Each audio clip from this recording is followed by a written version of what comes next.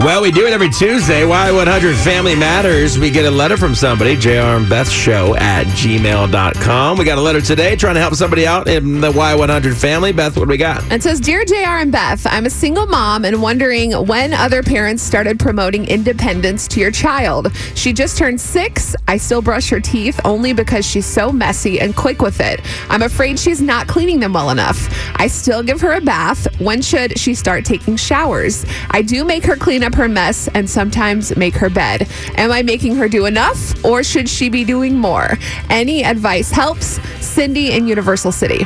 No, I think it comes in stages, right? There's certain things that she can't do as a 6-year-old, obviously. There's, she's not going to go in there and cook herself dinner, probably. Right. Right? Hopefully sure. not. But I think there's other things, like maybe learning to tie your shoes, or being more independent that way, or learning to pack your own backpack, maybe lay out your clothes of what you want to wear, maybe picking out your clothes and letting her have some options that match, and maybe teach her that way. Yeah. I think there's certain things you can do to teach independence. Is there something right now, Chris, in Ava's life that you're trying to teach her as far as independence? Man, Ava's already trying to brush her own teeth right now. That's why I was just like, looking at all this, I'm going, man, it's got to be tough too, because as kids, I'm sure they want to be grown a lot, and especially Ava, they love to imitate. So I feel like it's more so, and she's a single mom, so she's doing this by herself. That's got to be hard too. So the fact that she's trying to probably contain her more than anything, I imagine her 6-year-old's probably like, I can do it, but maybe not doing it very well. She still wants her teeth to get brushed good. Maybe she's trying to figure out that balance of letting her say, okay, you got this, and then not correcting her or something. I don't know. And the other side of that is they don't want to do that. They want to keep dependent. Mom, help me with this. I want to do this. And it's like, well, you're 300 months old. Let's go ahead and get it done.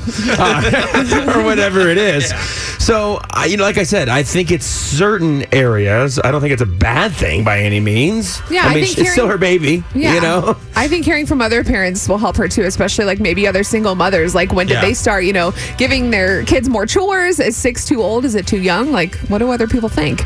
I think start small and then you can kind of build up. But let's get some parents' reactions right now. 470-5299. Karen, what do you think? I think she needs to let that child do a heck of a lot more than she is doing right now. I mean, what kind of things? I think that you're right. Absolutely age-appropriate stuff.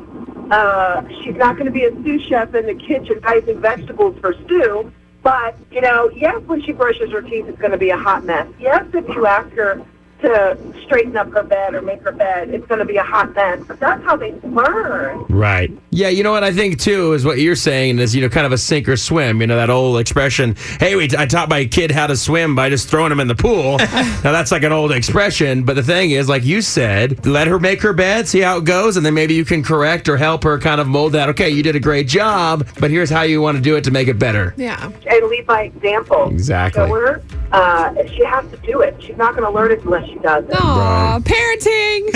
All right, Karen, I appreciate you calling. You have a great day. I love you guys. Bye. Love you. Y100, good morning. Who's this? Veronica. Veronica, what do you got for us? I think she needs to give her more stuff to do. I have a 5-year-old, and I have a separate basket for him, and if I'm going to give him in the shower, I turn the water on, make him go get himself undressed, go put his dirty clothes in the basket, go get his towel. He takes his own shower, washes his hair. I just check in, need your back wash? Yep. He does it all on his own at 5, so give her more independence. Yeah, Veronica's running a tight ship.